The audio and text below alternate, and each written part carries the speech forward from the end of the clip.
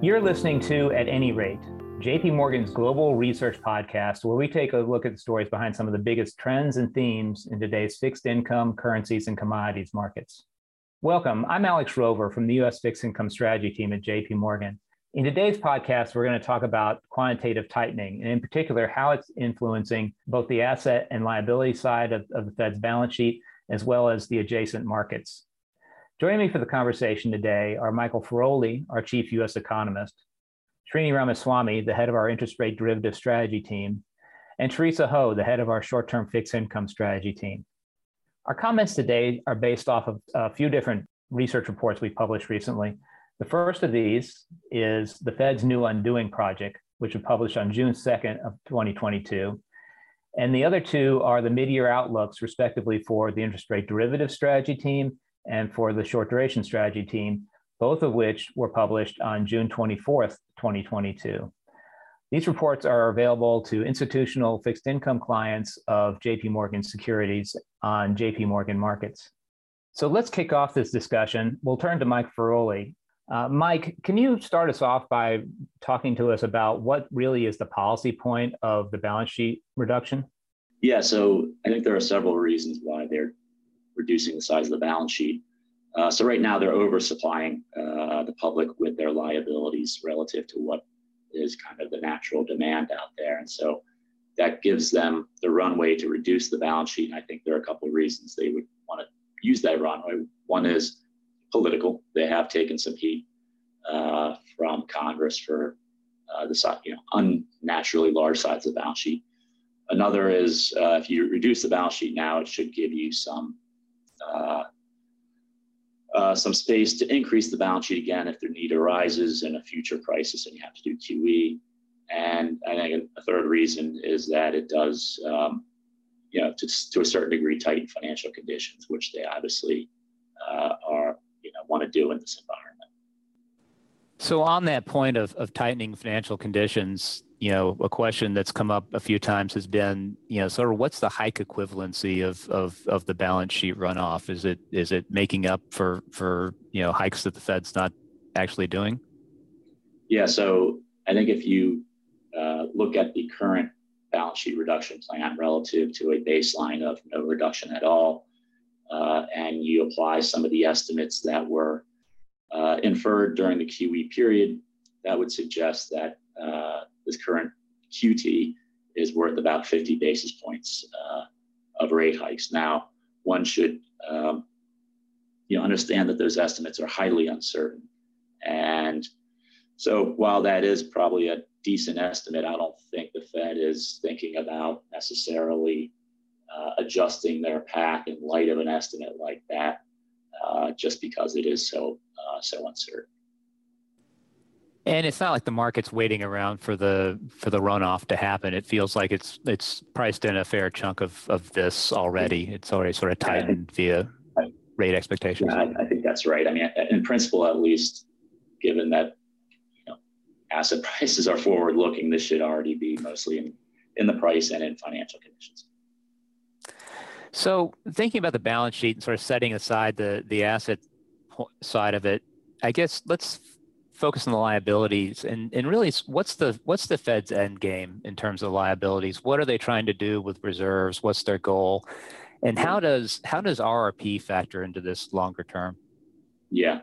So I think the end game here is, the Fed's balance sheet is a public service, and it is to provide its liabilities, which are useful to the public. Some of those are very, simple, like the amount of currency demanded is taken for granted. It's not a big deal. I think the two other liabilities that the Fed is useful liabilities that the Fed is providing to the public, it's a little trickier. Right now, bank reserves are being oversupplied relative to the demand that banks probably naturally would have for reserves. We don't know exactly how much demand there is for reserves, underlying demand before that becomes scarce asset for banks. The best estimates out there are kind of inferred from when that became binding last time, which was in 2019. That was around $1.5 trillion. You scale that up by the growth of the economy since then, and it might be something like 2 trillion of reserves that banks have an inherent demand for. So right now, that liability is being oversupplied by about $1 trillion. And so the Fed probably would like to see bank reserves decline further to something like that. Now, they don't know exactly where that point at which reserves become scarce is. And I think they're going to have to, be very judicious in observing, short-term interest rates to determine when we've hit the point of reserve scarcity among the demand among banks. And then I think, an even more tricky question is the ultimate fate of the RRP facility. The RRP facility, at least, was originally created as not to supply necessarily liabilities to the public, usefully supply liabilities to the public. It was originally created as a backstop to help control overnight interest rates, given some of the issues initially with the leaky floor. Now, the role of RRP has grown enormously relative to that initial sort of backstop role. And I think there are some unanswered questions about what the Fed eventually wants to do with this facility. I think there are some out there, some on the committee, who would like to see, the Fed shrink its footprint in financial markets, which would mean that they would eventually, shrink the RRP out of existence. However, there probably are going to be others who may see some benefits to financial markets from, keeping the RRP facility around, having learned that it also supplies a useful liability to the public. So I think the RRP, the fate of the RRP facility, I think, is going to be an interesting discussion, but one that hasn't been interesting debate, but one that hasn't been resolved yet. Yeah, I think that's a good answer on that. It doesn't seem like it seems like it's definitely evolved, and with SOFR being repo based and RRP tied to the repo market, it feels like there's probably some other sort of financial stability aspect to it as well, perhaps going forward. That's right. Well, I think that's very helpful for today, Mike. Thanks for joining us. Yeah, thanks, Alex. Let's turn to Srini.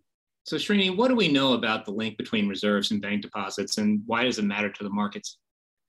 Yes. So it helps to begin by thinking about what QE really does, right? So when the Fed creates reserves, it doesn't just create reserves, it buys assets, right? So what that means is in the rest of the financial system, people are left with sort of fewer fixed income assets like treasuries or mortgage-backed securities, and they're left with sort of more quote unquote cash in the bank. And from the banking system's perspective, what this means is more deposit liabilities. And for the banks, the reserves that the Fed creates are just their assets. So net-net, what this means is when the Fed creates reserves in large quantities in a short period of time, it creates sort of an almost equivalent amount of sort of growth in bank balance sheets, right? It creates more deposits and it creates reserves, of course, on the asset side of their balance sheet. So that's pretty much what did happen in sort of the post-pandemic period of QE, and which is why we saw sort of very sharp deposit growth, and that created a leverage problem for banks. What can you tell us about the empirical link between the RRP balances and reserves, and how does that all tie back to these leverage constraints? Yes. So this, again, it helps to sort of look in the rearview mirror and think about the things that have happened since 2020. So we had sort of the initial rounds where, the Fed's balance sheet grew a lot, reserves were created, banks had to absorb it. So, we were in the situation where the Fed was trying to create a large quantity of reserve liabilities. And banks initially were able to absorb it, but eventually had increasing difficulties in absorbing those reserves because of leverage constraints. So this is sort of where the RRP program came in. So by design, reserves are liabilities of the Fed, but they're assets for banks, and they can only sit on bank balance sheets. The creation of the RRP program was, in a sense, a way to create liabilities that don't have to sit on bank balance sheets. And it's no surprise that, effectively what happened was Reserves reached a point where they became sticky because it was, leverage constraining for the banks, and RRPs grew, from there on, sort of filling the need for the Fed to grow its balance sheet and create more liabilities. So that's the empirical link has been, in a world of leverage constraints for banks, reserves become a lot more sticky, or at least they resist further growth. And any further growth needed has been in the form of RRPs. And following up on that, in your research, you've basically sort of said that this plays out in reverse as we start quantitative tightening. How does the plumbing of all that work? Yeah, on the way down, it's interesting. So the ordering, if you will, sort of reverses a bit. On the way down, as the Fed starts to shrink its balance sheet, so its assets start to go down, but so must its liabilities. And leverage is still, at this point in time, binding for banks, which means it's very likely that reserves will bear sort of the brunt of the initial decline in the Fed's balance sheet. It's sort of what we are seeing so far. I mean, it's still early days, but that's sort of what we are seeing. And it is sort of the natural response of a leverage-constrained banking system. So on the way down, reserves are likely to go down a lot faster initially. But we think it will reach sort of an end game. There's probably a level at which reserves become relatively non-binding, from a leverage-constrained perspective for banks. Probably, hard to know exactly where, but our analysis of sort of bank capital and bank balance sheets, suggests that it's probably a number like $2.5 trillion in reserves. After which we think reserves will become sticky, right? So initially reserves go down with sort of declines in the Fed balance sheet, and then once you get to that $2.5 trillion level, it's more likely that further declines will probably be met with declines in RRPs. Thanks, Srini. Let's turn now to Teresa. Teresa's going to take a look at this, I think, more from the angle of users of the RRP program, including the money market funds, who are probably the biggest users of the program. Teresa, I guess maybe the good first place to start is, why has the RRP program, grown so much, and in particular, why has it grown so much recently? Sure. Thanks, Alex. I would say there are several factors behind the very dramatic growth that we've seen in the Fed's RRP program. One is the supply and demand imbalance that we continue to see in the money markets. This has been a persistent issue for quite some time, going back to the early to middle part of last year, when Treasury started paying down a significant portion of its T-bill outstandings.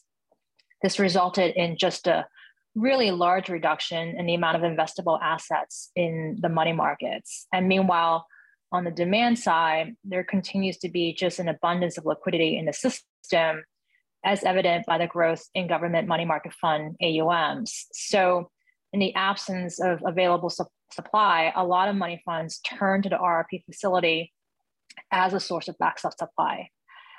And then away from that, I think current market dynamics further contributed to the growth of the RRP program.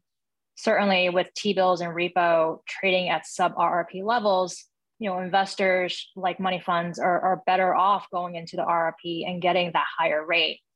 Also, we've had a pretty sharp shift in monetary policy this year, and there remains a lot of uncertainty as to the Fed's path for interest rates. And so as a result, a lot of these money funds have been dramatically shortening the duration and using RRP as a place to hide out in overnights for the time being. So between those three factors, they are what's keeping the balances at this facility elevated on a day-to-day basis. So what are your expectations for RRP balances going forward? Yeah, I think going forward, at least in the near term, I think the balances will continue to stay pretty elevated, at least kind of above the $2 trillion mark. And I don't think we'll really see a reduction in RRP balances until, more like a 2023, the calendar year 2023. And the reason I say that is because, currently what we're seeing in the money markets is really this push and pull factor taking place between bank deposits and money funds. The push factor is the fact that large money center banks continue to be, leverage constraint, as Srini talked about. So, in that sense, they will continue to try to shed non-operational deposits, most of which will find its way into the money funds. The pull factor is this divergence in yield between bank deposits and money funds. And so with the Fed on the move, money funds have exhibited a much higher beta to interest rates while deposit yields have lagged. So this will at some point incentivize money to move out bank deposits and into money funds and ultimately find its way into the RRP. So as that's taking place, I think that will continue to kind of push money and keep RRP balances elevated for the remainder of this year. That said, I think this will start to reverse going into 2023 with quantitative tightening happening. As the Fed embarks on, just a larger reduction in balance sheet in 2023. And we're estimating kind of between now and the end of next year that $1.5 trillion of reserves will be drained. That will have basically drained enough liquidity from the system from the current high levels that we're at, and that we will start to see, basically banks start to borrow in the CP/CD market again. And so at that point, with more supply in the market, that will start to kind of pull money out of the RRP program and for the money funds to start investing, in the supply that's available in other asset classes. And that will be a way to drive RRP balances lower. In the meantime, I think, as we step further into the tightening cycle, I think the need to shorten duration or stay short amongst investors will also start to fade. And on the margin, as a result of that, we could see the money funds, being more willing to move a little bit further out the curve. And when that happens, that should alleviate some of the pressures that we're seeing on the facility right now. But again, given kind of where we're on the cycle, it feels like, at least for the time being, 2022 is going to be where we see RRP balances stay pretty elevated, and we won't really see a reduction in balances until 2023. Thanks, Teresa. That concludes our comments today. I want to thank Mike Feroli, Srini Ramaswamy, and Teresa Ho again for joining us on the podcast today. And I want to thank our listeners for joining us as well. Please stay tuned for more episodes of At Any Rate, JP Morgan's Global Research Podcast series. This communication is provided for information purposes only. Please read JP Morgan research reports related to its contents for more information, including important disclosures. Copyright 2022 JP Morgan Chase & Company, all rights reserved. This episode was recorded on June 30th, 2022.